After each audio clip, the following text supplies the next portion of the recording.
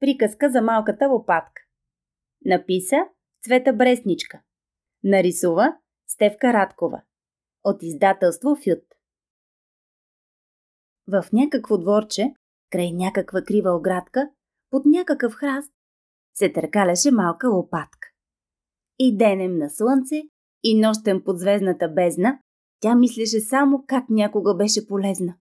Как някой с нея тунели и дупки копаеше, как някой я търсеше, някой с нея играеше.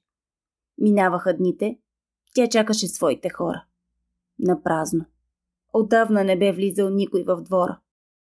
Но ето, че в някаква сутрин, след много години, в двора пристигнаха тежки, големи машини. Тук дом ще строим с прозорци, комини, балкони. Ще дойде в него на есен момченцето Сони. Лопатката как се зарадва. Най-после. Ура! Ще бъде забавно. Почти като в детска игра. Ще има строителство, шум, камиони, а някой ден даже ще дойде момченцето Сони. Застана пръв багерът с тежката кофа, готова в дворчето ров да копае за здрава основа. Той рамо протегна и кофата точно насочи. Внезапно лопатката малка пред него изскочи.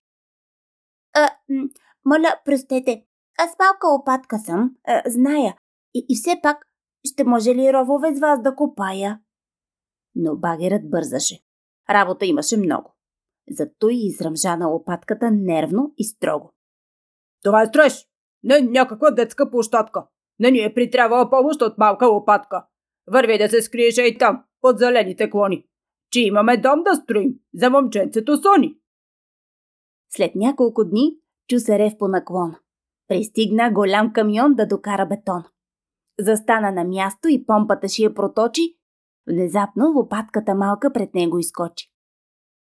Простете, че питам, но искам и аз да помагам. С вас дали може бетон на строежа да слагам? Разтресе се цял камионът. Ядоса се много. Зато изръмжа на лопатката нервно и строго. Това е строеж. Иска работа точна и гладка. На ние сега до игрички с малка лопатка. Дръпни се страни, да не пречиш далея колони, че имаме дом да строим за момченцето Сони. И ето, строежът растеше, напредваше в срок, а скоро над него се вдигна и кранът висок. Приготви се тухли да качва на горните плочи. Внезапно лопатката малка пред него изскочи. Не искам да преча. Предлагам ви много любезно да нося по-малко и аз, да ви бъда полезна. Разклати се кранът.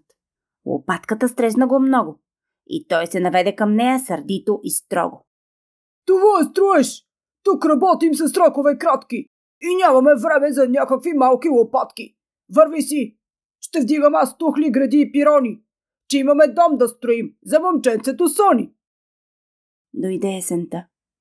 Вятър листи из двора подгони. В новата къща пристигна момченцето Сони. Хареса балкона и хола, дори коридора.